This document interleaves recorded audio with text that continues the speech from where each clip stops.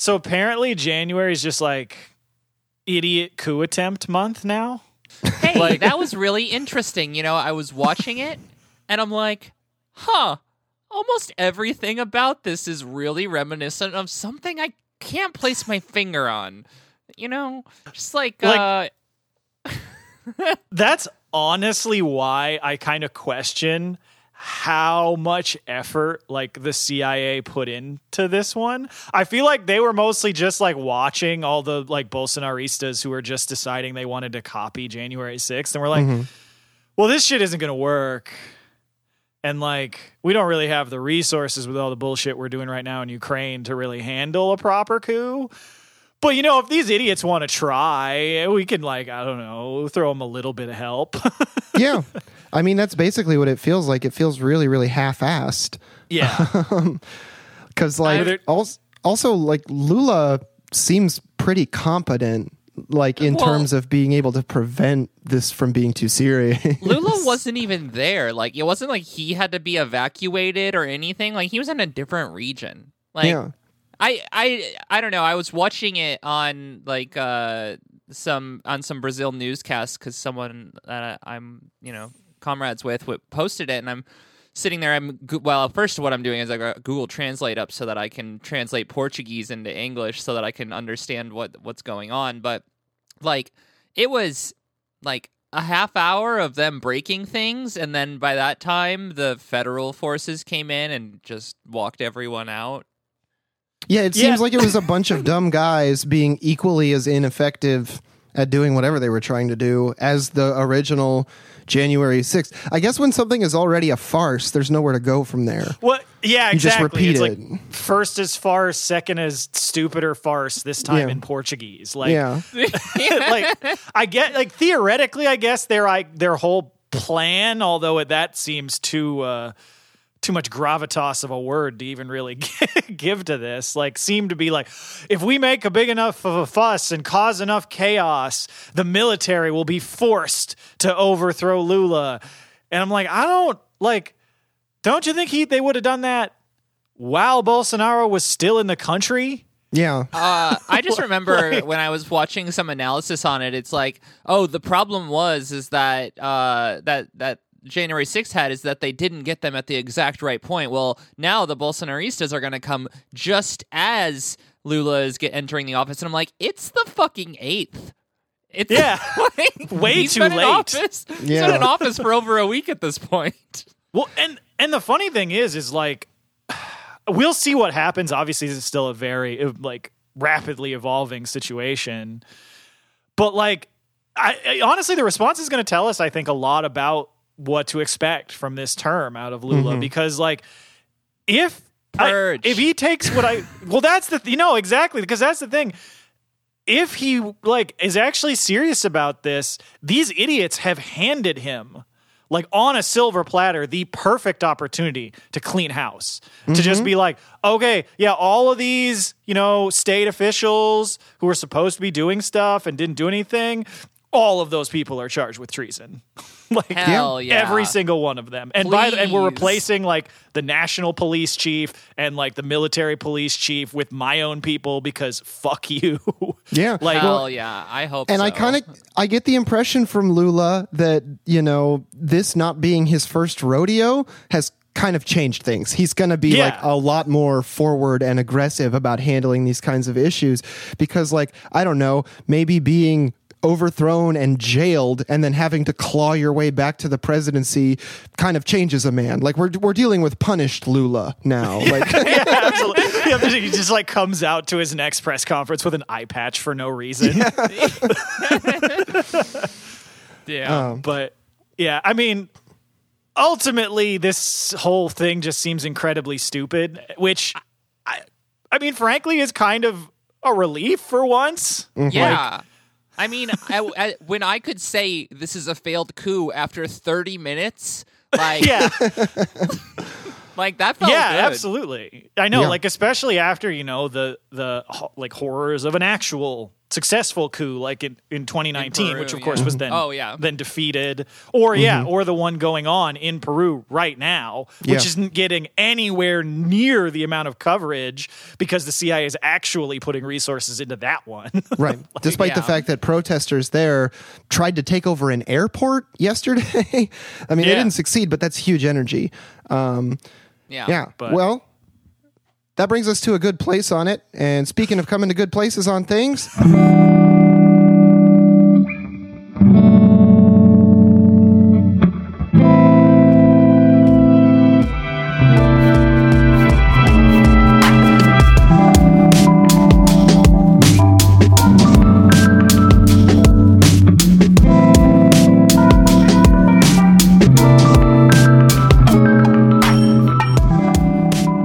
welcome to Work Stoppage, everybody. Your favorite news and politics. Oh, wait, no, we're a labor podcast. So my name is John. I'm Dan. And I'm Lena. And we are entirely listener supported, so thank you so much for supporting us on Patreon.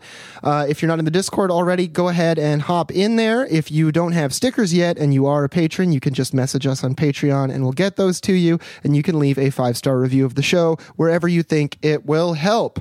We're going to start by giving a quick congratulations to the grad workers at Yale who have won a blowout union election. Yeah. So we just got we got a couple real quick news bits that happened today, the day that we are recording, which is Monday, January 9th.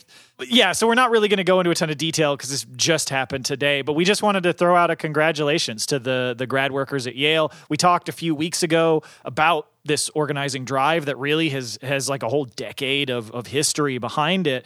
And they had mentioned, and we talked about this when we discussed the drive, that they had a supermajority of support, but they were being forced to go through the election process anyway.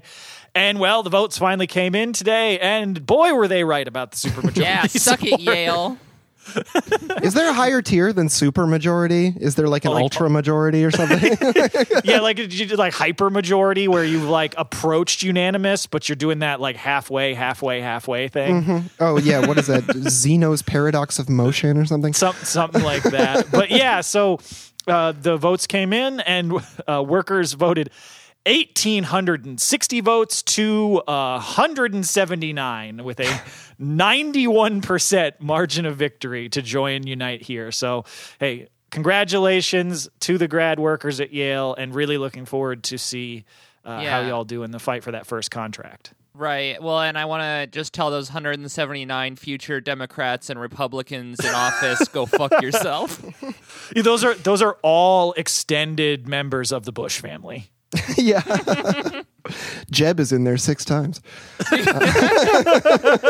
Yeah, and then we have another quick follow-up with the nurses' strike that we were talking about last week. And so 7,000 nurses in New York City have gone on strike. There are less than we had talked about before because a significant portion of them actually got to a tentative agreement, which put the strike on hold.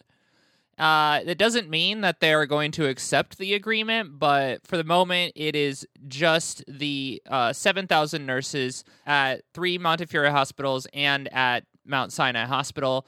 So they don't have a deal yet, and they are on the picket lines as of this morning. Yeah, there was all sorts of like really great video coming out of this because, it's 7,000 nurses, even though it's down from the 17 that we had talked about who could potentially strike when we talked about this last week. 7,000 nurses is still a lot of people, even in a city as big as New York.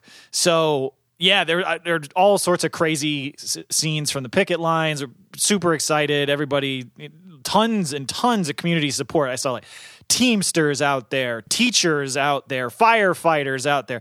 Chris Smalls is out there on the picket lines. So, yeah, it really great to see all the big community support coming out there. And just to let folks know, it is at Montefiore Moses, Montefiore Weiler, and Montefiore Hutch are the 3 facilities where they were striking today, as well as the Mount Sinai Hospital at Madison and 99th. And those 3 Montefiore locations are all in the Bronx.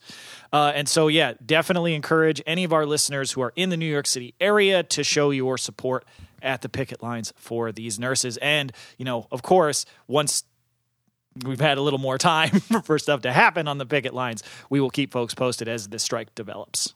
Absolutely. Well, and speaking of strikes developing, we're going to follow up with Case New Holland, who have been on the strike line for over 8 months at this point. And Case New Holland has done something interesting, which is something they keep doing, which is giving a last, best, and final offer, which is interesting when you get a bunch of last, best, and final offers, because last and final are in the name.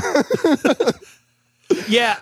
I keep being confused because I read there was all these tweets, from all the various people I follow for this strike and all this stuff about, there's a last, best, and final offer. There's going to be a vote. And I'm like, I swear I heard about a previous last, best, and final offer. and as you said, all three of those words certainly indicate that there will be no change afterwards. And yet there has been. Yeah, and they claim, so in this new offer, they're like, look, we made improvements. But UAW leadership was like, hey, actually, you have continually refused to offer workers anything approaching an actually fair contract. And Yasin Mahdi, president of UAW Local 180 in Wisconsin, said, quote, I think you need the Hubble telescope to see the upgrades. It needs to get voted down. This is nothing more than a formality to vote this waste of paper down. I love that. You need a Hubble telescope to see the upgrades. That's incredible. Yeah. I mean, like, that is, I guess, what they're saying is, since the company put this quote-unquote last, best, and final offer, that they actually do need to put it to the vote for the membership. But generally, this strike has been more on the lines of, why would I even bother to like give the workers something that I know that they don't want? And as we saw, they did vote it down 55% to 45%. So yeah. Well, and I feel like it was actually because one of the things that I think is important to note for this strike specifically, and I definitely agree, John. Pretty much everything one of the consistent things about following the strike has been looking forward to reading the statements from Yasin Mahdi, the head of UAW Local 180, because he's had fantastic rhetoric and just statements throughout this whole thing, just calling out Case for their bullshit offers. And I think the thing that it's important to highlight here is that the reason that this got a decent amount of press, compared to anything else about the strike, is that during this whole time period, as we mentioned, I think the last time we covered the Case strike, Case keeps buying ads in the local paper saying, hey, we offered a great deal to the workers, but the terrible, evil leadership of the UAW locals refused to take our excellent offer to the workers. They won't even let them vote on it. We offered a great deal ad is provoking a lot of questions already answered by the ad. Yeah, and so I love that basically they just decided, the leadership was like, fine, okay, we'll call your bluff. You keep saying that your contract offer is so good while we have explained the offer to our membership and why we're not bothering to bring it to them to the vote. So fine, we will have a vote and we'll see what happens. And yeah, as you said, Lena, the workers agreed with the leadership and we're like, yeah, this offer does suck ass. Even though, again, these are workers who have been out on strike for 8 months. And that is a long ass time to be out on strike, dealing with only strike pay, having to, worry about losing your benefits and how you're going to be able to get through the week without your regular paycheck. And yet still 55% of the workers voted this down, which I think speaks to the fact that their leadership has been doing a good job, I think, at the bargaining table, at least on the end of correctly representing to the workers whether the offer was actually worth taking to them. And so I think it's good to see that validated. Yeah, and I imagine that, because it is a slightly, narrow margin, but I imagine that the 45% is mostly just a long strike is hard.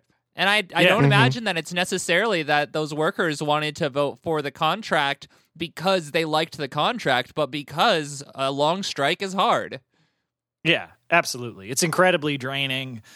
So, yeah, I totally get why plenty of people who would see that and be like, look, no, I don't think this is a good contract, but this is really, really hard. And so I totally get that. But yeah, so that's what I think is even more impressive about the fact that, again, it's been 8 months and you still have a majority of workers by 10% margin who are just like, no, this deal sucks. We need a real raise, a real contract that actually has real benefits in it.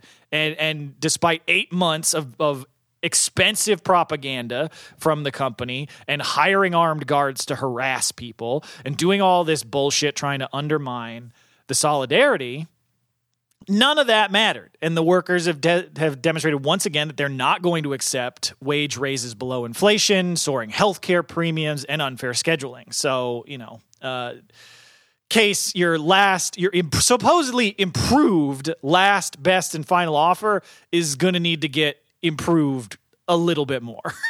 I love the mental image of Case New Holland, like a frustrated home producer trying to save their session, like session one final.mp4, session one real actual final, session one last best and final offer.mp4.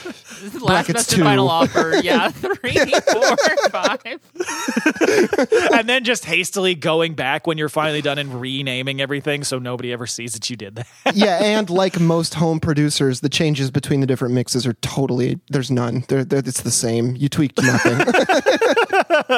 Yeah, so I turned the bass down half a decibel. That's good, right? Good work. So solidarity, with the caseworkers as they continue their fight for an actually fair contract. Absolutely. And let's move on to a company making a moderately good decision. And this is going to blow your mind, guys. It's Microsoft. Yeah. I mean, I got to say, this is a rare good news story about Microsoft. I mean, it's a real 1-2 whammy that a company is voluntarily recognizing their union at card check, and also that Microsoft made a good choice ever. Yeah, I mean, I definitely, so I guess just to get into it, there's a 300 QA workers who worked at a company owned by Microsoft called ZeniMax that we had mentioned before, and Microsoft actually did stick by their neutrality agreement that they signed with the CWA. This doesn't necessarily mean that the contract's going to be easy. It doesn't necessarily mean that there aren't going to be real struggles. If anything, I imagine that it's going to be Microsoft's goal to kind of make the union as ineffective as possible by being like, oh, everything's easy. You don't have to fight. You can just lay back and let the union leadership do everything. Kind of play into the hand of class collaborationism, and I imagine that that's kind of their. And you know what? I may be being cynical about this, but I don't care, because honestly, I still think fuck Microsoft. They can do one thing right and still be a piece of shit. Yeah, well, I mean, we heard from one of their senior testers, Wayne Dayberry, explaining what pushed them to unionize to the AP. And Wayne said, quote, "Throughout the industry, the quality assurance departments are treated poorly, paid very little, and treated as replaceable cogs. There's not a lot of dignity involved in it. That's something we're hoping to show people in the industry who are in like situations, that if we can do it, they can do it as well." So it does seem like whatever Microsoft's plan of attack is here, the workers have it pretty well figured out that they're doing this for the right reasons. I don't think they're going to give up on pushing. They also said, some of the workers said that if Microsoft's neutrality agreement did help encourage the union drive, reducing some fears of retaliation and union busting that may have otherwise dissuaded some workers from making their pro-union views known. CWA lauded Microsoft for sticking to the agreement, and spokesperson Beth Allen told ABC News, quote, "They definitely have stood by their word all along. It's pretty momentous. Microsoft is an outlier in the way tech companies have been behaving." People have said that before, but it usually isn't positive. Yeah, I mean, it's true. I mean, it's an outlier considering how bad things are. Mm-hmm. Yeah. It is a testament to how fucked up things are. That's true. Yeah. Yeah, I think still... I do still definitely believe that the only reason Microsoft did this was as a cynical ploy to try and get the FTC not to block their merger with Activision, which of course has not worked. But I mean, I will say, I honestly didn't expect them to hold up their end of the bargain on it at all. And they've at least cleared that incredibly low hurdle. Yeah. That they actually did the thing that they signed up and said they would do. But I do think you hit the key point there on they did stay neutral in the election. Let's see what happens in the first contract bargaining. But for now, you have senior QA tester Skylar Hinnant, who is now a member of the new union at ZeniMax, who hailed the union victory saying, quote, "This is an empowering victory that allows us to protect ourselves and each other in a way we never could without a union. Our hope and belief is that this is the year in which game workers across the country exercise their power and reshape the industry as a whole," end quote. We're finally going to get that tweet. I want shorter games with worse graphics made by people who are paid more to do less, and I'm not kidding. That's right. Yeah. That's what we need. And that's something I think we can take away from this as an unambiguously good thing, is that, look, even if Microsoft just completely abandons it and goes full cynical and is like, oh, we said we'd be neutral in the election. Mm-hmm. We didn't say we would be neutral in the contract negotiations. Even if they do the full heel turn there, I think the fact that we now have a 300-person QA union, by far the biggest union in the video game industry in this country, that alone by itself is valuable.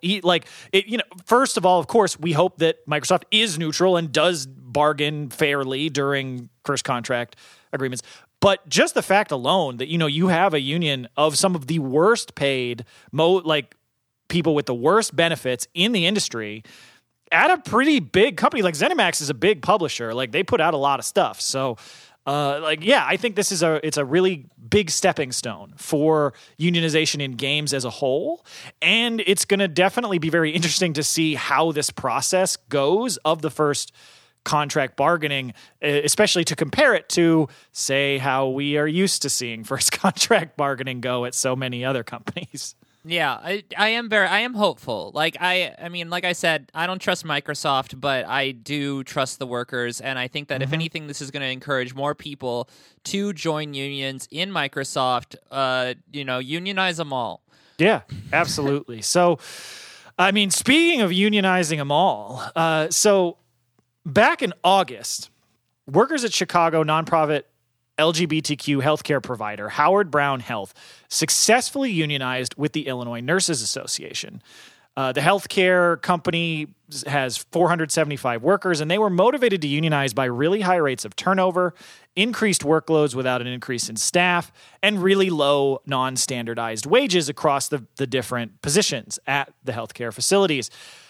Unfortunately, they did see quite the heel turn from their managers after their union election. And just a few months after they won their election back in August, workers at Howard Brown are now being forced to strike just to keep the jobs that they just unionized. So following their first win, Howard Brown management announced that they would be firing 100 workers, which is a pretty significant portion of the workforce, effective the first week of the year. Workers were cut off from their work accounts without warning. Per reporting from Jacobin, one worker lost access to their account while in the middle of a call with a patient. So, this has forced the workers to actually, go to industrial action to protect their workforce and not have the intensification of labor conditions. Yeah, and one of the really sickening things about this is that during bargaining for the first contract, management proposed these cuts as a quote-unquote voluntary separation with 1 week of severance pay and a month of health care. Those are insulting scraps. How can you with a straight face propose that to somebody as severance? I'm like, I would have expected that was like what you were legally required to provide in our incredibly shitty labor laws. Wow, yeah, which is not the case. That's actually worse than that. Yeah. And the company's saying that the cuts are necessary because otherwise they will have a $12 million budget collapse.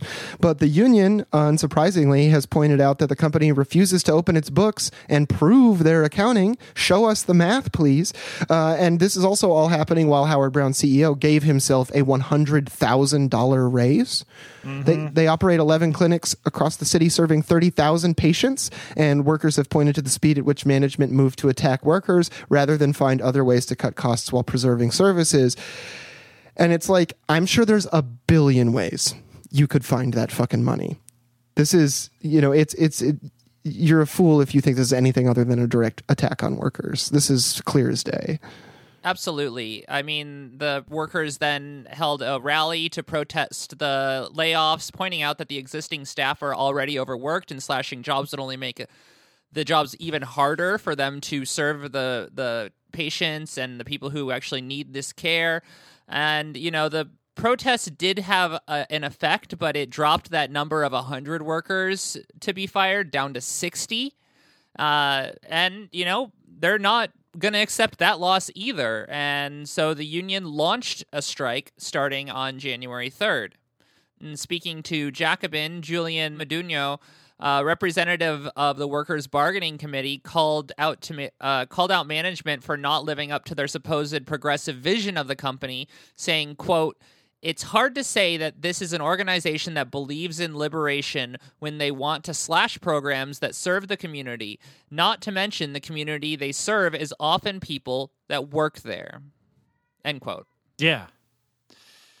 Yeah, I mean, it's really fucked up. Like, first off, the fact that they're like, well, look, we have to make these cuts or we're gonna like lose $12 million. We're gonna have a $12 million budget deficit. And it's just like, oh, wow, that's a huge amount of money. Mm-hmm. And you want to cut like a fifth of the staff, basically. Cool. Well, all right. Well, show us your books and let's figure out, boy, we are really in an awful financial situation. Like, no, we can't show you the books.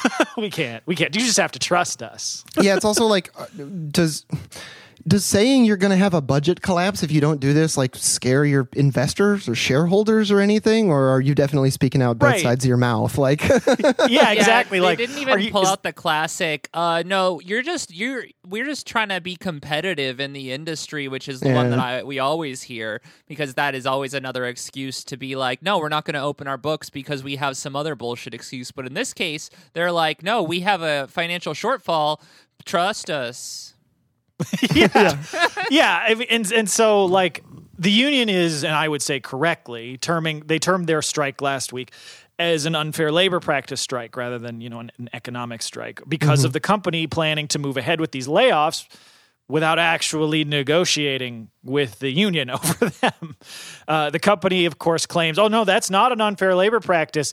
We're allowed to do that because we were at loggerheads and we couldn't come to an agreement. And so, it says right there, if that happens, we're allowed to proceed with layoffs. And but the union also has pointed out that because the company has not opened their books, they have not actually provided proof that they need to do these layoffs for financial reasons. And to your point, John, about the fact that there's millions of ways they could have come up with these millions of dollars, the union was more than happy to propose a ton of different places that the company could cut spending without slashing jobs and thus slashing services. For instance, they propose selling unused properties that the company owns. That's another thing. Well, we're going to have a $12 million budget surplus. You own a bunch of empty buildings. What if you sold those? Oh, well, we can't do that. Yeah. Like, come on. So now they're also a property management company. Yeah. Every company is, but yeah. Yeah. And so like they also propose things like, hey, maybe don't buy incredibly expensive furniture, buy cheaper furniture. And that may sound like a small amount, but when you look into how much office furniture costs, it is a lot of money. Go on the Herman Miller website sometime. Yeah. It'll blow your fucking mind. It's true. Yeah. And then, of course, the union also brought out what probably would save the place a ton of money, and they should probably do this anyway, cutting executive salaries by 15%, which, of course, didn't get much traction with I bet you could expand the staff if you did that one. Yeah, for sure. So from Tuesday the 3rd last week till Thursday the 5th, workers struck at 7 different Howard Brown facilities across Chicago. And of course, this being a progressive outlet that focuses on serving the LGBTQ community, you would expect, if you didn't listen to this show, that the management would just be like, okay, well, there's a strike, whatever. It's the workers' right to strike. Instead, of course, management hired security guards at their Anderson Brown Elephant facility who then called Chicago PD on the picketers in an attempt to intimidate them into breaking their strike. I thought they had a budget shortfall. Why are they hiring these fucking security guards? Right? Yeah, there's a lot of holes in this. We have nowhere else we can cut from our budget claim. Thankfully, though, the call to the police was ineffective at breaking the strike, and there was a supportive local alderman who happened to be at the picket line during this and who just talked to the police and told them to leave.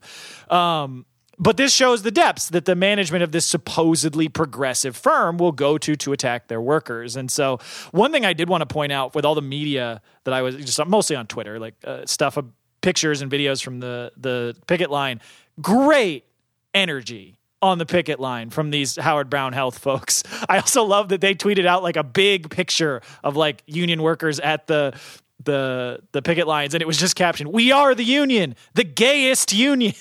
Hell yeah. Just like huge energy. And they had a chant that I really loved that they were doing on the picket line, which is, "They drive Teslas, we ride the bus. Want to save money? Start with them, not us." Yeah, that's pretty fucking good. That's really good. I like that. That's very good. And a jab at Tesla owners, always a bonus. Right?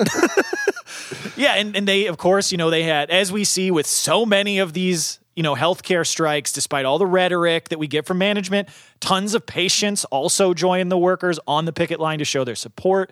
The community showed out both in person and materially. I was very, this is impressive. They raised $50,000 for the striking workers in just a few days. Wow. So I think that is a really good indication of how important what these workers do, their job is, and how valued it is by the community that they were able to raise that much money that quickly. Mm-hmm. Yeah. Well, and it was only a 3-day strike, but the workers say that they're going to continue to fight to preserve these jobs, and they filed unfair labor practices with the Illinois Labor Board. It's 19 of them, to be exact. And so we're really hoping that the NLRB actually responds to this petition from the workers. Yeah. I think it's pretty clear that, at least from everything I've seen in the reporting on this case, that the company has not met the threshold required to justify firing workers without negotiating with the union over it. So, I think that the workers have a shot of winning that case. It is just very unfortunate that they've got to go through that, as people are well aware, very long and drawn out process to go through the NLRB. So in the meantime, I wouldn't really be shocked if we see some more similar, couple a day strikes to try and keep that pressure on the management. But of course, all our solidarity with the Howard Brown workers. Absolutely. Well, and now we're going to go on down to Texas, to Fort Worth specifically, where News Guild workers at the Fort Worth Star-Telegram, who unionized back in 2020, have finally gotten a contract after an incredibly long 2-year struggle just to get that first contract. So after a nearly month-long strike in December, the workers were able to finally come to an agreement and signed that contract this week after negotiations between workers and the paper's parent company, McClatchy. I'm sorry. Okay.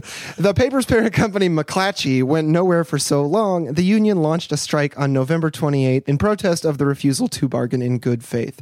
Due to the weakening of the print journalism industry, this was the first strike at a Texas newspaper in decades. And during the strike, the company attempted to continue operations by hiring part-time scabs and reprinting stories from other McClatchy-owned papers, but lost nearly all of their local coverage. The company cut workers' health care from the first day of the strike, showing just how much they care about the workers. It's absolutely wild how often companies are just like, okay, first day of the strike, we're cutting off your health benefits, we're cutting off your access to everything. It's so punitive, and it's like a toddler throwing a fit a little bit. Yeah, and it's one of those tactics that I personally I really question, even from a capitalist perspective, from the boss's perspective. I question the wisdom of that move because in the short term, I get the tactical thinking. The idea is, if you take away their health care, it's going to be even harder for them to stay out on strike. It's going to put more pressure on people wanting to end the strike early, and it's going to make it less likely their strike will be able to maintain its momentum. But the act of doing that, of stripping your workers of their health care and of doing it on the very first day of the strike. So you can't pretend like, look, we've been out of operation for months now. We just can't afford to do this. You're doing this on day one. So there's none of that. You have made the relationship between you and your employees adversarial like forever. Yeah. Well, Which like we know, of course, that relationship has always been adversarial. But one of the things that, like, the reasons that we have HR departments and management training school and all of this stuff is to hide that fact. That's one of the things. That's like basically what the bourgeoisie pays most management to do, is to hide the fact that the relationship between workers and management is inherently adversarial. But by doing this sort of thing in strikes, you just say that openly to the workers, that it's like, we hate you. Yeah. Well, and it's an outgrowth of the way the company has always been treating the workers too, because like the key issue that they were forced to strike over was wages. So the Star Telegram has had a huge amount of turnover because they're one of those industries where a lot of people are eager to work in the field, and they exploit the hell out of that.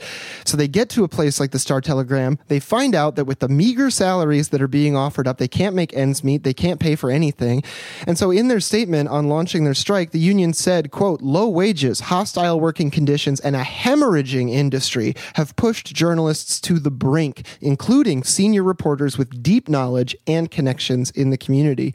And it's wild because it's like, yeah, it's like the entire industry has just become like run on shoestrings. Like when they were printing articles from other publication areas in this, that's an incredibly weak tactic. You're going to lose a lot of readership really fast. Well, yeah, and I mean, if anybody's local paper has been taken over by Gannett, which mine has, the Providence Journal is a shell of what it used to be, because it's been basically private equityed by Gannett to completely render it trash. Like I have to use the Boston Globe for sources on stuff that happens in Providence, because the Providence Journal just basically is like real estate paper now. Yeah. And so many of these newspaper holding companies have done that same thing. And so and I think plenty of people who, if you go to just your local paper's website, have, I'm sure, noticed over the past 5-10 years a huge drop off, not just in quality, but in just the number of local stories, because there's so many of these places that are just firing people, and it becomes like really hard to find out what's going on like in your city, unless you happen, if you live in Chicago or LA or New York or something, you've got a million papers or whatever. But most of the rest of the country, like there's only a couple of local papers. And so like, for instance, here at Fort Worth, when they went on strike and they're like, oh, we'll bring in stories from other papers in Texas. It's like, well, okay, you can do that, but you're also not going to have any stories about what's going on in Fort Worth. So why are anybody who live in Fort Worth going to bother to read your paper? Yeah. There's no news in it. Well, it's kind of like in Pittsburgh, this isn't even in our notes, but like the Post-Gazette just bought the city paper, and workers at the Post-Gazette are like, you have the money to buy the city paper, but you can't meet our demands? Fuck you. Like... Yeah, well, and I mean, like, there's also the pervasiveness of like local news, just like having like what is it, like scripted stories that they push to every single program throughout the nation. Oh yeah, like Sinclair. The Sinclair style model, and I mean, I imagine that this is kind of just an extension of that down to the newspaper level. Yeah, well, I mean, we heard from chair of the Fort Worth News Guild and social justice reporter Kaylee Johnson, who told the Texas Standard, quote, "We formed this union with the intention of trying to preserve what is left of the Star Telegram so it can continue its legacy. McClatchy seems utterly uninterested in doing that. McClatchy will come on calls and company managers will talk about how they're making more revenues. We're not seeing that trickle down to any of us," end quote. And it's like, yeah, I mean, local papers have like a real legacy, and people who work there want to preserve that. But you have parent companies who basically just have a bunch of finance bros coming in and saying like, we need to figure out how to sell more ad space, Well, yeah. And this is one of those issues that I feel like being like, oh, print journalism is dying. What a new news. Nobody's ever said that before. But I think it's important to highlight this stuff because this is yet another example of how capitalism doesn't work. Like, this is the thing, you always hear people be like, oh, communism doesn't work, blah, blah, blah, blah, blah. or it only works on paper. Capitalism doesn't even work on paper. Like, literally, in this case, this system cannot support a series of newspapers because the profit incentive is so strong that you have all these private equity companies come in, they strip the newspapers for parts, turn them into basically like, what if we had a print version of Zillow? And that's like all the paper is now. Yeah. And there just is no more local news because the market has determined that's not profitable. I love when I go to a newspaper stand and it's just the New York Times and 18 different copies of the Penny Saver.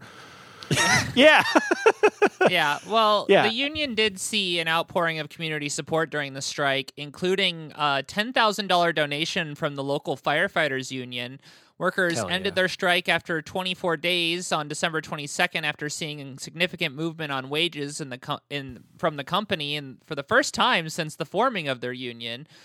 Strikes work, folks. Originally, the workers proposed a minimum salary of $57,000 a year. The company initially had refused to budge from their proposal of $45,000.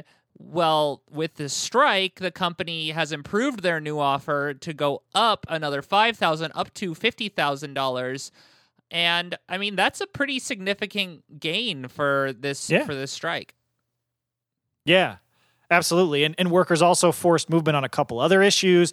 They won more inclusive language for parental leave, and they won expanded bereavement leave as well. So after following their strike and seeing the movement from the company, basically the workers forcing the company to improve their offer, workers finally found that the contract was good enough, and the workers were able to vote on it, and they voted unanimously to ratify their new contract. So, I mean, that's 2 years is a long ass time to fight for a contract. So, incredible job. Like, and one of the things I also love though is they're not just taking a victory lap after this strike and after the win, which they'd be totally justified in doing, but they've taken what I think is a very material analysis of their position on this, so you have like the union put out a statement after this is after ratifying their first contract after a successful strike. So most of these statements we get from unions are like, "Aha, we did it!" Like, thanks to all the workers for their solidarity. And it's got all that good boilerplate stuff in it too. But it's got stuff like this where they said, quote, "We had some wins, and we are proud of our unit for fighting against a corporation that prioritizes profits over people.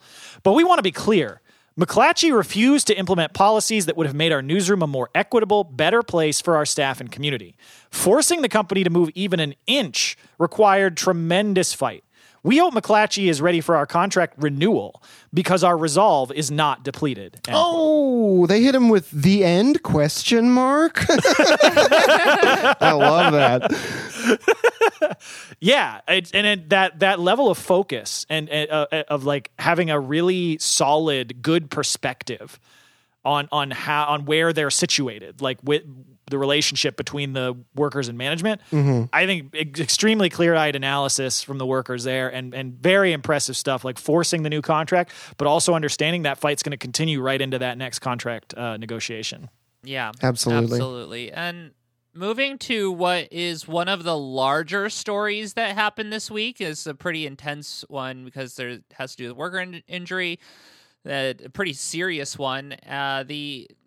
People have probably been following the NFL a little bit. Even if you're not into sports, this was kind of a big deal. This week, sports fans watched in horror as yet another young athlete nearly died on the football field, this time during a Bills-Bengals game. After a relatively routine tackle, Bills safety Damar Hamlin rose to his feet and nearly immediately collapsed on the field. Players, coaches, and fans alike watched fearfully as medics were forced to restart Hamlin's heart on the field before he could be transported to a nearby hospital for treatment. Thankfully, he has since regained consciousness and has been able to speak with his family and teammates from the hospital, but his case is yet another of a long line of unending trauma dished out by the violence of the NFL and the weakness of policies to protect players. Yeah, so I mean, this was if anybody was watching the game or were on social media when this was happening, this was a very scary moment. Like during and even following attempts by the medical staff on the field to revive Hamlin. uncertainty reigned as the league was slow to decide whether or not to continue playing, even while players were unsure if their teammate Hamlin was even still alive.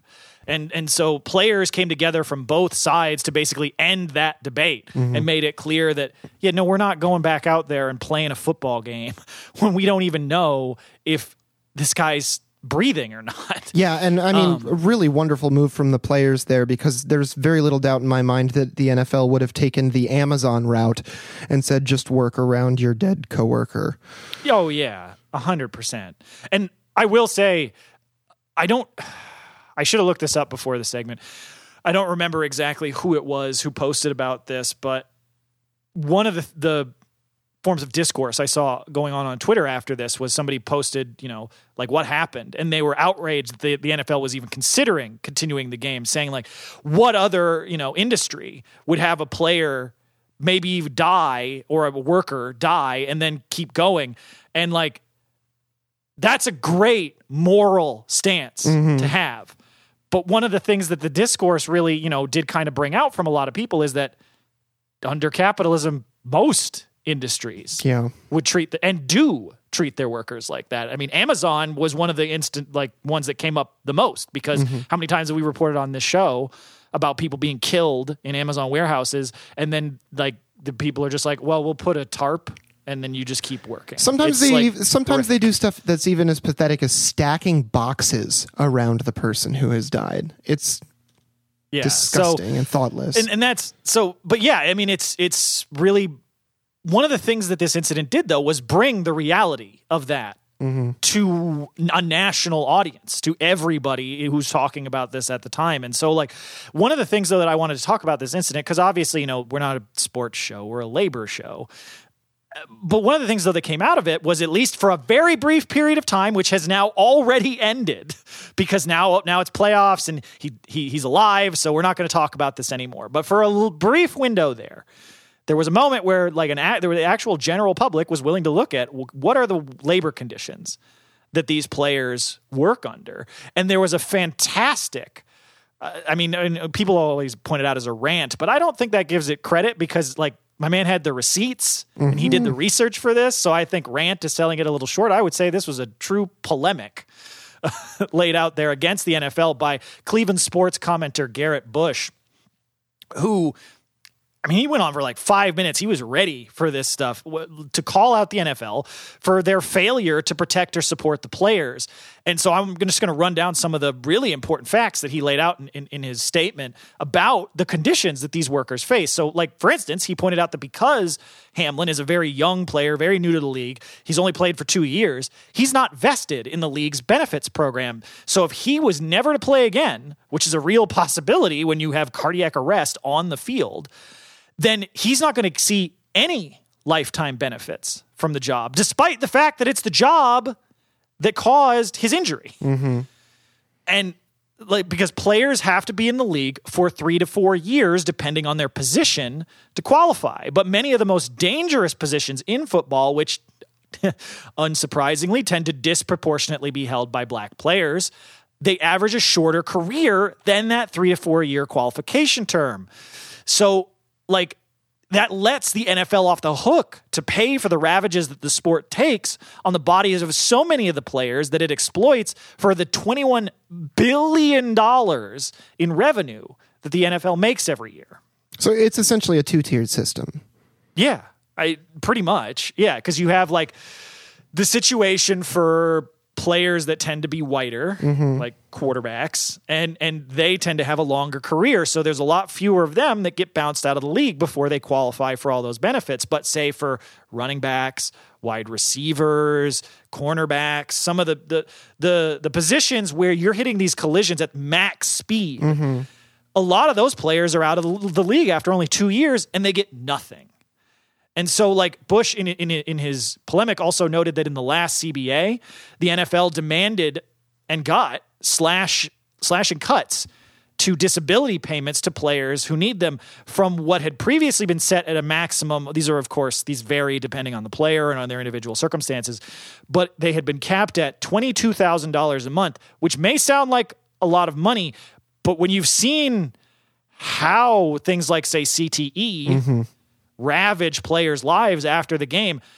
That is the type of care that somebody with severe, like a traumatic brain injury can need, could be more than that. And so that got slashed in the last CBA because of demands from the NFL from $22,000 a month to $4,000 a month. That's a huge cut. Yeah, and it's not as if CTE only affects a couple of players in the worst case. Like, there have been studies that show that it is near universal in players at not only the professional but also the college level. And like it can leave people with debilitating symptoms for decades, not that long after they get out of the game. And so in addition to that, the NFL uses a special private board of specialists that it appoints to approve benefit payments to players. And that board can deny them even if the Social Security Administration, which it itself only approves, and I don't know if this stat's right, but the stat that he gave was about 15% of applications.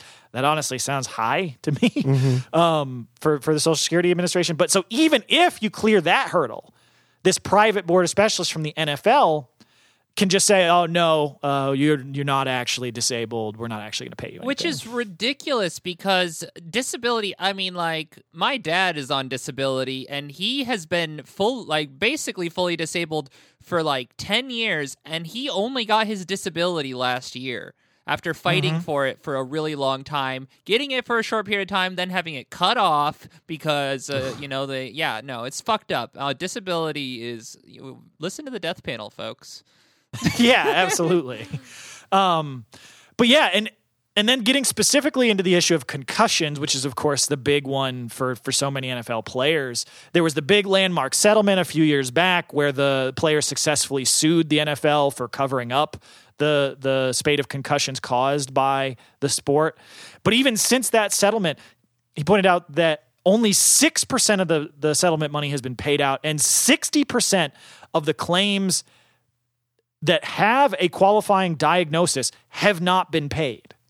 So, like, the NFL is like, oh, no, okay, no, we understand. We fucked up. We should have recognized the problem of concussions and done something about it earlier, but don't worry. We're going to set aside this big fund, and it's going to help. It's $1 billion. It's going to help pay for all these problems.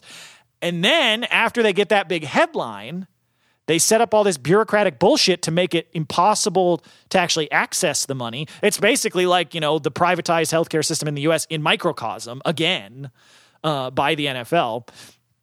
And they're not even happy with that. In the last CBA, they also demanded cuts to pensions for players. And the pensions don't kick in for players until they hit 55, even if you're vested in it. Despite the fact that players in the NFL tend to have very short careers and often a very high rate of injury while young. And the NFL demanded that pension payments get slashed from $5,600 a month, which, like, if you need specialized medical treatment and you're not having it fully covered, that's not enough. That's not enough money. And they slashed it to $3,000 a month, which, like, is barely enough to survive. Yeah, like, that's basically you have a minimum wage pension, more or less. Like, if you live in a state with like a $15 minimum wage, but like, yeah, and this is the league that constantly professes how much it cares about its players. Meanwhile, being the only sports league in the United States of the top 4 that doesn't give its players fully guaranteed contracts. So one thing that I do definitely think that we should do, because, I'm just pulling these stats out of this excellent, polemic that Garrett Bush put together. So I there's a very impassioned bit towards the end of his statement that I think we should just drop in here because I can't do it justice. So we'll drop that in here. This is a savage sport. Men are dying every week. And you covered that up during CTE, and now you want to act like you the top of the food chain because you got the CPR people on the field on time? That's the least you should do. You're not gonna pay that man's you're not gonna pay that man's tuition for his kids. You're not gonna give him no disability money. You gonna do nothing. All you do is collect them big checks, and we go play fantasy footballs, and I hear these dudes' thoughts and prayers for a whole damn 2 hours. Y'all don't care about them kids. These young black kids is putting on the line. and you telling them what they put on the line ain't worth it because you know why? Because you don't want to pay for somebody that's broken and battered and can't take care of themselves because it costs you money. So it is all about money. And I ain't heard nobody talking about no contracts. And they sitting up here cashing these checks. We worship these owners. They do anything they want to. Anything. And as long as the product is good, we salute it. I'm pissed off today because ain't nobody talking about the real stuff. There's people out there, players are saying they just want to wait for us to die. I like the NFL just like the rest of y'all, but I'll be damned if I'm going to sit up there and pat Roger Goodell on the back for running this organization the way he does. They run it like a criminal organization. Sick of it. I'm tired of that, man. I just had to get that off my chest because all this stuff, you ain't talked about what this boy going to go through. This kid could be damaged the rest of his life. And we talk about making up games. I don't care about making up no damn football games. And so, yeah, I mean, you can hear like the passion in what he's talking about and how fucked the situation is for so many players.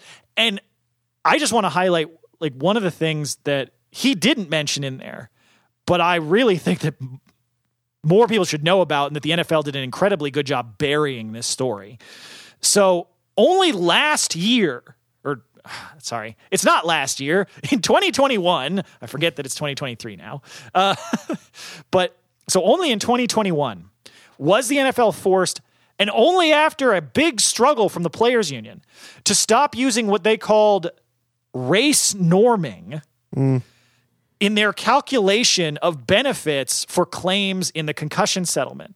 Now you might be wondering, well, what the fuck is race norming? And that's a good question because it's as fucked up as it sounds. So race norming is basically just openly bringing back racist eugenic language from the 1920s and just trying to put a bunch of like modern scientific lingo around it. What it is it is a practice of specifically basically robbing black players of medical benefits by declaring that they have a, quote, lower cognitive function, end quote, as a baseline. Basically, the league put in their concussion settlement that they shouldn't have to pay black players as much money as white players because the black players were starting out from a position where they had less to lose.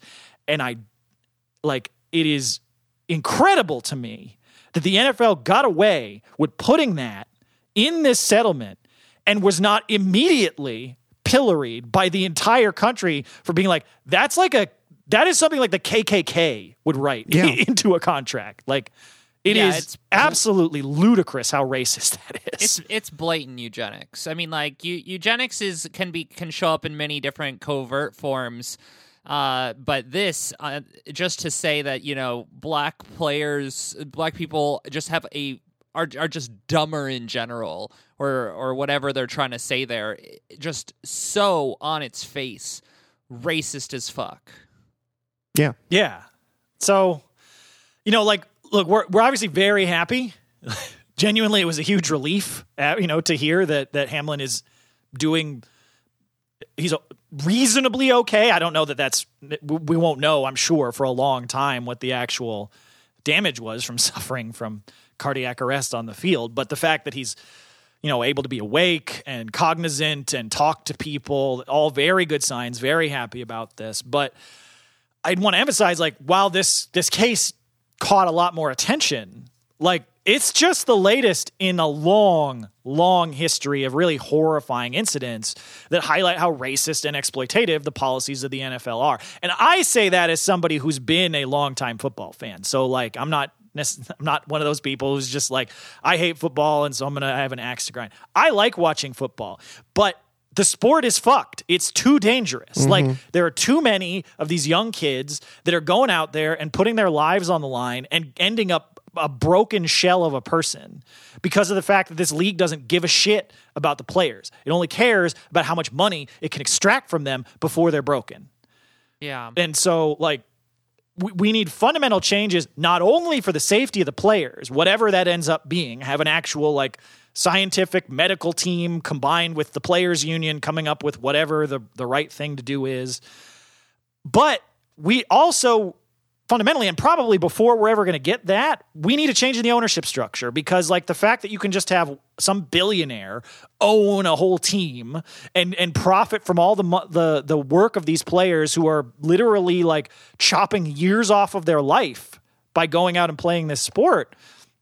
And these people are just raking in all the money without ever putting anything on the line. Like, that set of incentives from capitalism are ultimately the root cause of why these things don't get fixed. And we need a system where you have either like a combination of like the municipality, the town, the team is in, and the players themselves being the actual ones who own and run and manage these leagues, because that's the only way with actual worker control that we're ever going to see a truly safe and non-exploitative version of Major League sports like this. Yeah, well, the solutions to these things are structural because the problems are structural. And as long as we're talking about structural problems, let's talk about a new one that the Tories have introduced over in the UK. Yeah, this is another one of the big stories that was that happened this past week, with the Tories trying to speed run making our predictions correct. Yeah, so Rishi Sunak's government proposed a new legislation aimed at completely banning workers in many industries from striking. The law aims to enforce, quote, minimum service levels, which would cover workers in the NHS, schools, the rail system, border enforcement, firefighters, and nuclear power plant workers. Basically, all of the most effective workers at striking. It would allow companies to sue unions and fire workers who strike without leaving a certain level of service intact, essentially making any effective strike action in these industries completely illegal. And this is not any kind of like new attempt. This is the latest in a long line of recent attacks on the right to strike across the so-called democratic West. Governments in the US, UK, Canada, and South Korea, and other parts of the capitalist core have all blocked workers from striking in the past several months, highlighting the fears of the growing militancy of workers in response to the massive cost of living crisis facing the global working class. And it's really reassuring to know that they don't have any new ideas. Yeah. No, I mean, absolutely. And it's funny because we're seeing unity of not only action by these capitalist governments, but also rhetoric. Because in this law, you're having the same sort of bullshit that we heard from Biden about the rail strike of, we care about the rights of workers, but we just can't have these strikes being disruptive to our economy. They're using that, and it's the same line that Yoon used in South Korea. I don't know if Ford said that sort of thing in Canada, but I think it was something like that. But yeah, it's all about this idea that workers have to go to work if it would be disruptive if they don't. It's fucked. But and so like, government sources confirmed to The Guardian that union members who were told by their employers to work under this proposed minimum service requirement and then said, no, we voted to go on a strike, would be allowed to be fired. And the new law would also, and this is a big one, back employers to bring an injunction to prevent strikes, or, because, we see that all the time, and to sue the union for damages afterwards if they go ahead with a strike. That's the big one in there. And so, like, we've talked about something sort of similar to this supposed minimum staffing arrangement, because, healthcare workers generally, when they go on strike, there's always that agreement, at least in the US and the UK, of like, okay, we are striking, but there will be a certain number of people in the emergency room because, we're healthcare workers. We understand like there needs to be emergency services available. And so there's a certain amount left there. But that's not the same thing as this bullshit. Like, and it's so extreme, even the Blairites in labor are against it. And there hasn't been much that they've been against lately. So that's how you know this is getting draconian. Yeah, this is so bad that Keir Starmer can't whip out the old, I would actually encourage them to go further. That's exactly. Insane. Yeah, and I mean, Labor said that they would repeal it if they got into power, but like, do you believe them? And maybe more important than what Labor has to say about it, union leaders have roundly condemned the attack on workers' rights and vowed to fight it. So we heard from Sharon Graham, who's the general secretary of the Unite Union, and Sharon said, quote, yet again, Rishi Sunak abdicates his responsibility as a leader. Whatever the latest scheme the government comes up with to attack us, unions will continue to defend workers. And we also heard from the Trades Unions Congress, the largest union federation in the UK, who called the legislation wrong, unworkable, and almost certainly illegal. What a British way to just slam on something. Yeah. They also called it a clear violation of the Human Rights Act and a violation of the fundamental human right to strike. The Federation launched a nationwide campaign calling on all workers to join to oppose the legislation and protect the right to strike, which is kind of interesting. It seems like there's a non-zero chance that this kind of blanket attack on workers might provoke a blanket or general strike. Hell yeah.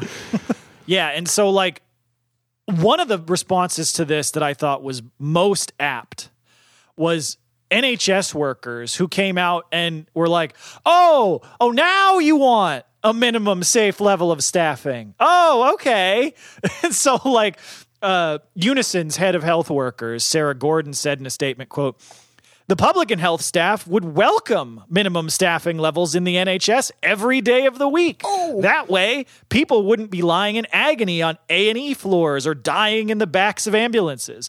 But limiting legal staffing levels to strike days and threatening to sack or fine health workers when there are record vacancies in the NHS show proper patient care isn't what ministers want," end quote. Wow. And the heads of the GMB and RCN unions who also cover healthcare workers have also come out and condemned the proposed law. And I think that is the perfect way to point out the hypocrisy in all this to people. Because again, as we've talked about, the workers at the NHS have been fighting for fair staffing levels for decades at this point. And the Tories have never given a shit about that before. But now that they started to strike, it's like, oh, well, we have to make sure that we have enough people at the hospitals that care doesn't decrease. And it's like, motherfuckers, you never cared about that before. You only care about things when it's convenient. Otherwise, you pretty obviously just care about money.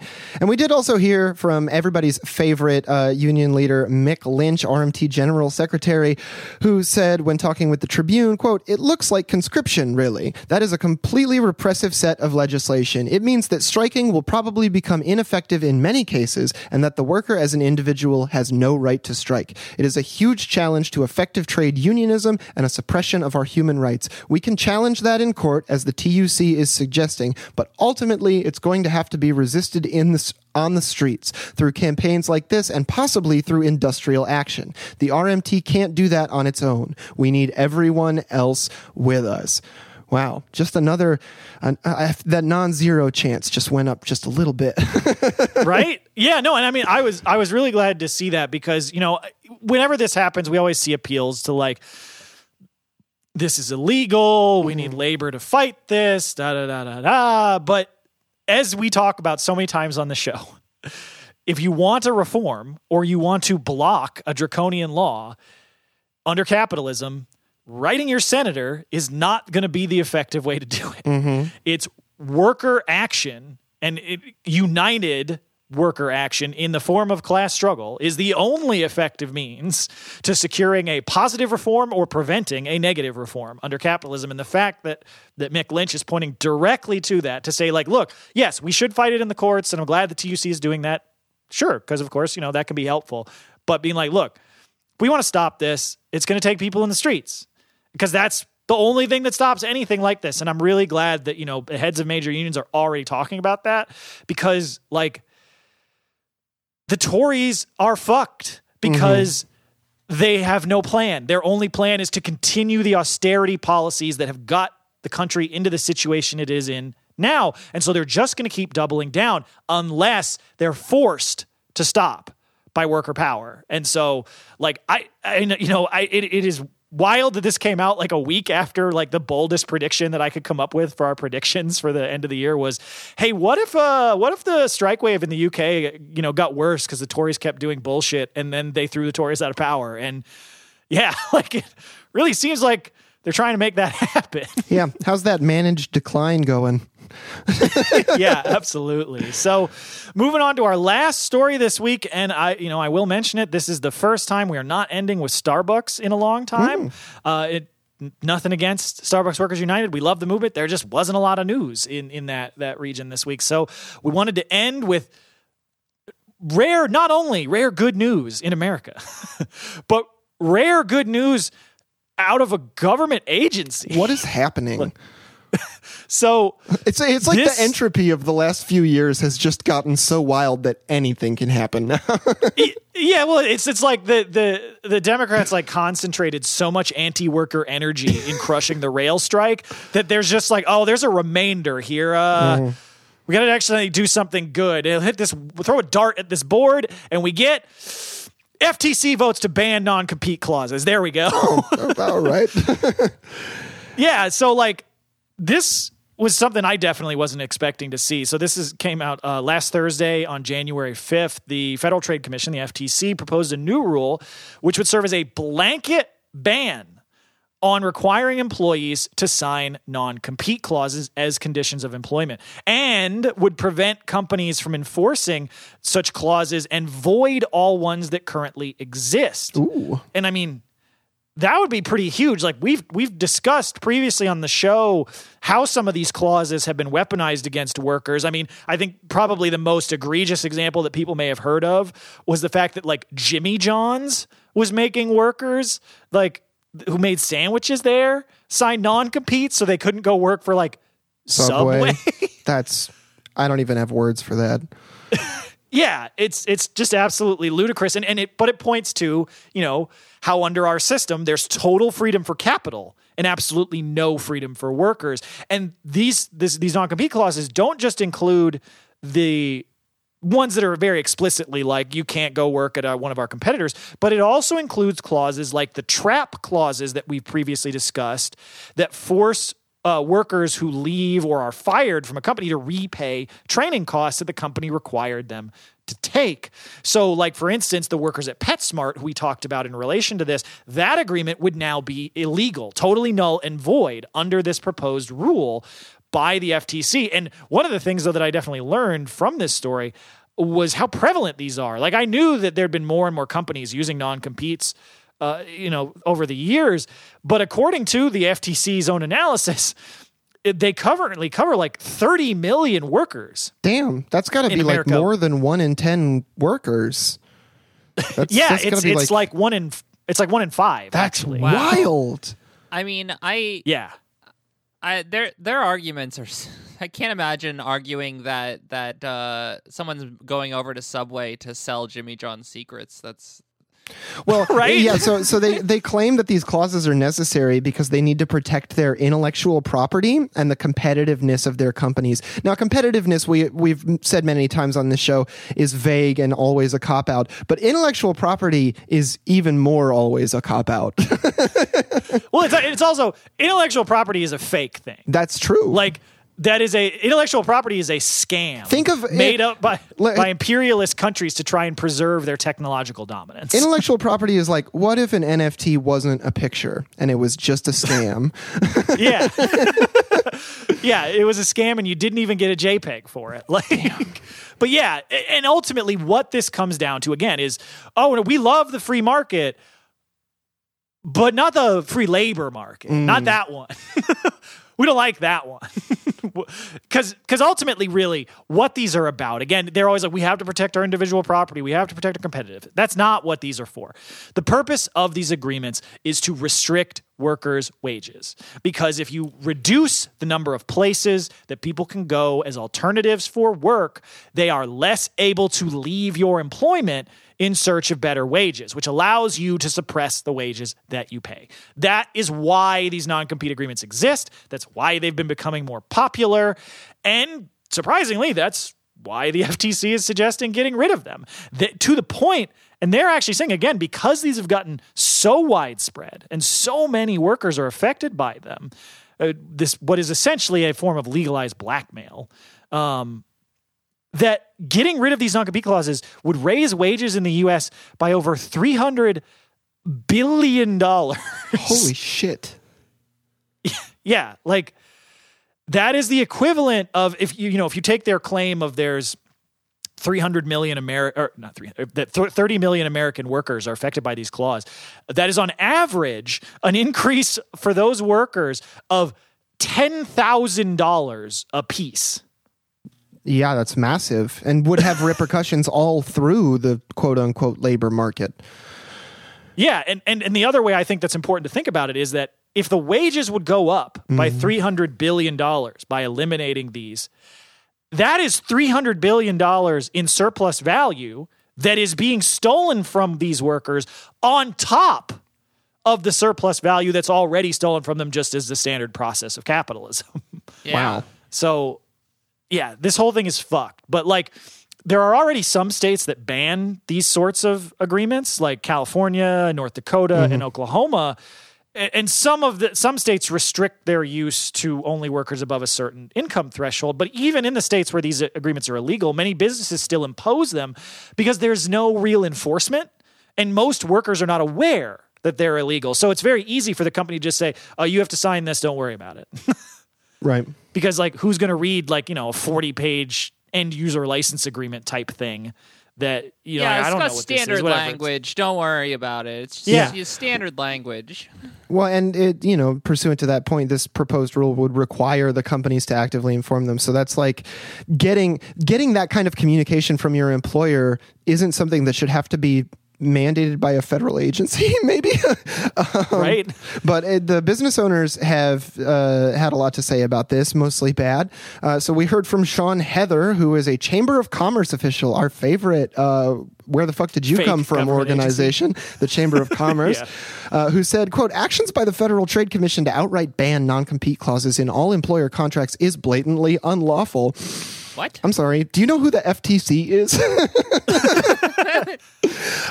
So highlighting what will likely be the main avenue of legal attack there on the rule by the ruling class, the chamber claimed that Congress never delegated the FTC authority to issue such a rule, echoing many recent successful attacks on the administrative and regulatory arms of the state by right-wing forces over the past few years, which is interesting and worrisome that, like, that level of credibility has kind of been applied to what is essentially sovereign citizen style, what are the rules lawyering? Yeah, I mean, this is one of those things where they're like, the FTC can't tell us what to do, which, you hear that and you're like, that's literally their job. Okay, Dale Gribble. Like, you said. And we laugh, as we should. But unfortunately, like, you can tell that the language they're using is very specific.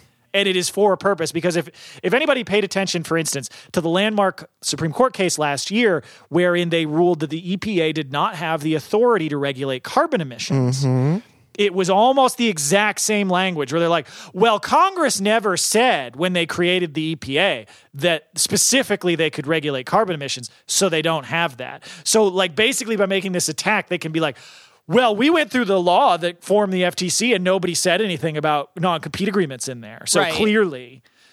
Also, the part that says outright ban, which could mean that they're ready to, take some sort of a concession on it, but to still keep some sort of vestige in there so that they can then claw it back later more easily. Yeah, I mean, it's like a close cousin to the whole originalism thing that we keep hearing about from the Supreme Court. It's just a way of doing right-wing shit through the judiciary or a regulatory agency.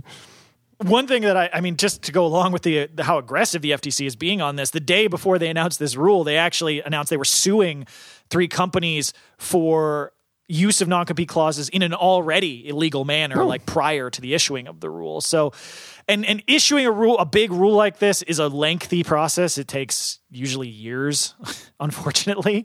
And of course, with the incredibly fierce opposition they're facing from essentially universally from business organizations, like the trade groups, like the Chamber of Commerce, this will assuredly be caught up in the legal system for years. But those caveats aside, I gotta say, I was surprised. This would be a great rule change, and I really hope this actually goes through, because this would, again, 30 million U.S. workers are affected by these. Like, that's a huge amount of people. Hey, it's $300 billion in wages. That's wild. Yeah, I also like seeing people who have my name and spell it the same way. Yeah, that's right. Yeah, Lena Khan, the head of the FTC. Yeah, doing good work. Well, speaking of good work, it looks like we have arrived at the meme review. We did the good work, That's folks. right. It's time for the reward. It's time to have a nice little treat. And our first meme is actually about getting a nice little treat, but maybe it's not as nice as you wanted, because somebody has just posted a photo of what is ostensibly like an Uber Eats or something like that order, and it's cheese sticks in front of the AC. It's cheesy bread. Cheesy bread in front of the AC fan in a car, and it says AC on full blast for the non-tipper. Thumbs up emoji. Yeah, like I put this in here, even though it's like not actually, it's not technically a meme, but this is the sort of thing where I know there's plenty of people who would see this, especially like people who refer to themselves as middle class. Who self-identify that way, who would see this and get so mad and be so indignant. They're like, this is violating the sanctity of my Grubhub order. Yeah, I'm going to have to turn my live, laugh, love thing away from me for a minute. Yeah. Yeah, I have talked about the shit posting group in my city I'm in a couple times, and they lose their fucking minds. Like they're like, there will be someone who does DoorDash who says, yeah, I don't actually take any orders unless the tip is good enough. And you see all of these fucking Karens and shit coming in there and be like, you should just do your job. Why are you complaining? Why are you complaining? Yeah, because why are you on Facebook? Because I just want to say full support to this delivery driver. Because here's the thing. If you're ordering delivery and you're not tipping, fuck you. Yeah, fuck you. That's right. Like, I get that delivery is expensive now, and it is, but you have to incorporate the tip into the cost in your head. Because, again, if somebody's working delivery, they're getting paid dog shit, and you need to tip them. Yeah, ideally hand them cash. I mean, I know that wasn't, COVID and everything. Well, you might still not want to, but, If this makes you worried that, you didn't put a tip on there because you want to tip cash, put in the memo, cash tip. Yeah. Yeah. Yeah, like, absolutely. So. And then be like, you could say that you got $1 from me. Tell them that I'm a piece of shit. Take that $20 and just put it in your pocket. That's right. Well, and another thing that we like to profile in the meme review is workplace safety literature that appears way cooler than other things. Like, so this one is a high-low, safety piece, so, like a forklift. So this is, if you're forklift certified, obviously this is not what you would do. It shows a forklift going over a ramp, like one of those bicycle ramps that you see kids have out in the street or whatever, going over 2, 4, 6, 8 barrels. Yeah. 8 barrels. This thing is flying off there. There's a little X over the guy. It says, and then the text on it says, "Do not indulge in stunt driving or horseplay." And just like, I wasn't going to tell you called it stunt driving.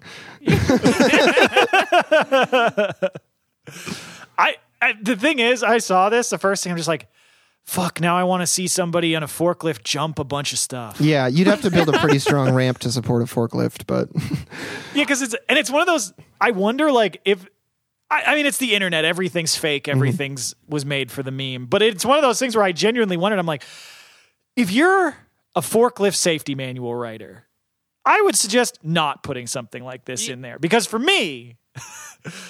If I'm learning how to drive a forklift and I see a card like this, I'm immediately like, fuck, I never thought about whether a forklift could jump over a bunch of stuff. Now I got to find out. Well, and I think that really what they've done here is through encouraging this is they've made one terrible mistake is that if you notice the forks on the lift are down at the bottom, that's going to smash right into that ramp. You want to make sure that when you're jumping those 8 barrels that forklift is at least as high as the ramp itself so that when you're going at it, you're not going to smash it with the forks. You get it on that front wheel, hitting there, getting that proper angle for the proper amount of speed so that when you hit that jump, you nail it.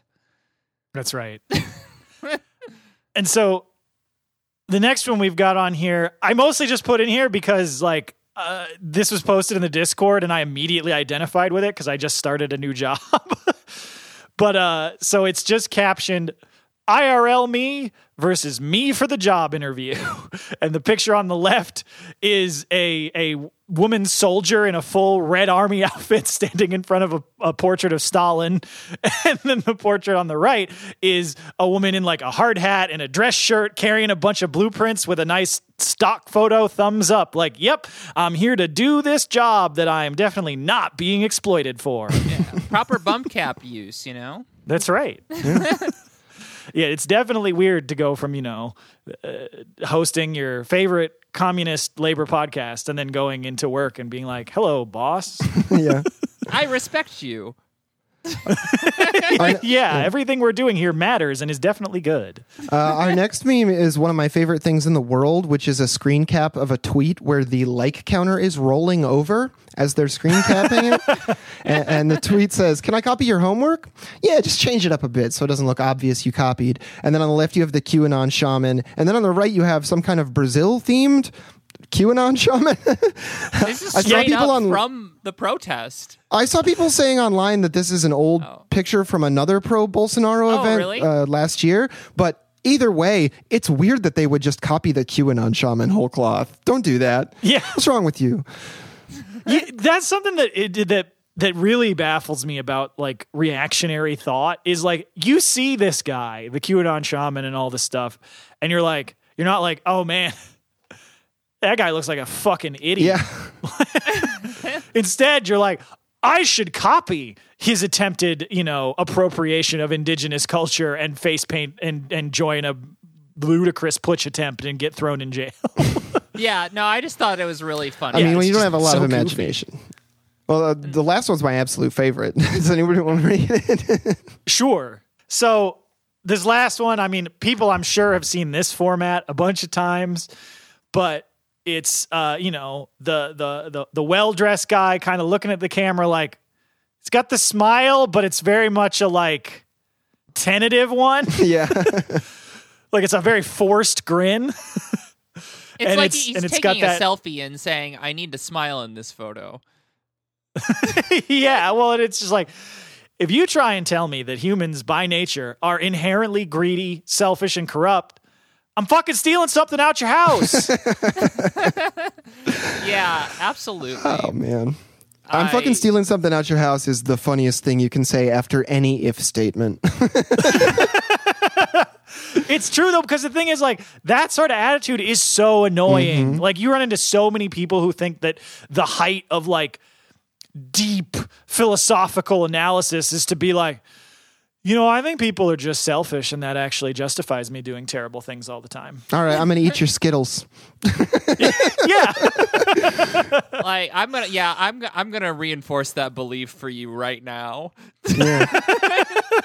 I'm about to steal absolutely. a whole brick of butter so from your fridge.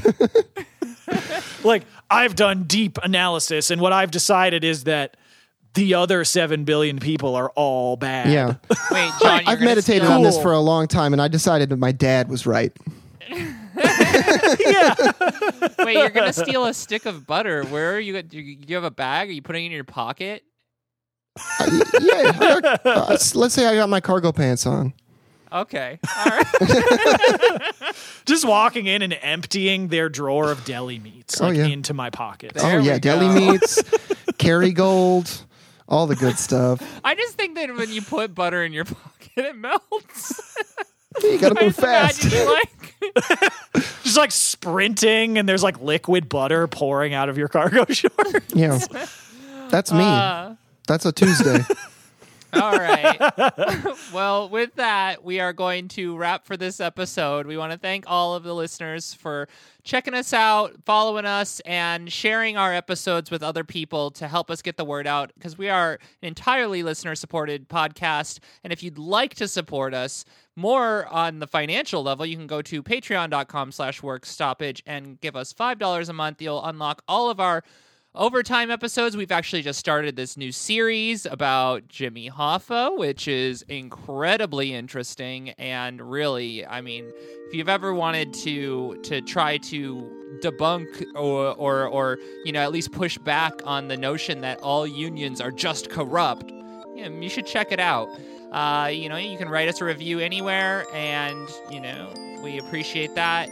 Follow John on Twitter at FacebookVillain. Follow the pod at WorkStoppagePod. You can listen to Beep Beep Lettuce. You can listen to Red Game Table. And as always, labor peace is not in our interest. And solidarity forever. Solidarity. Solidarity, everybody.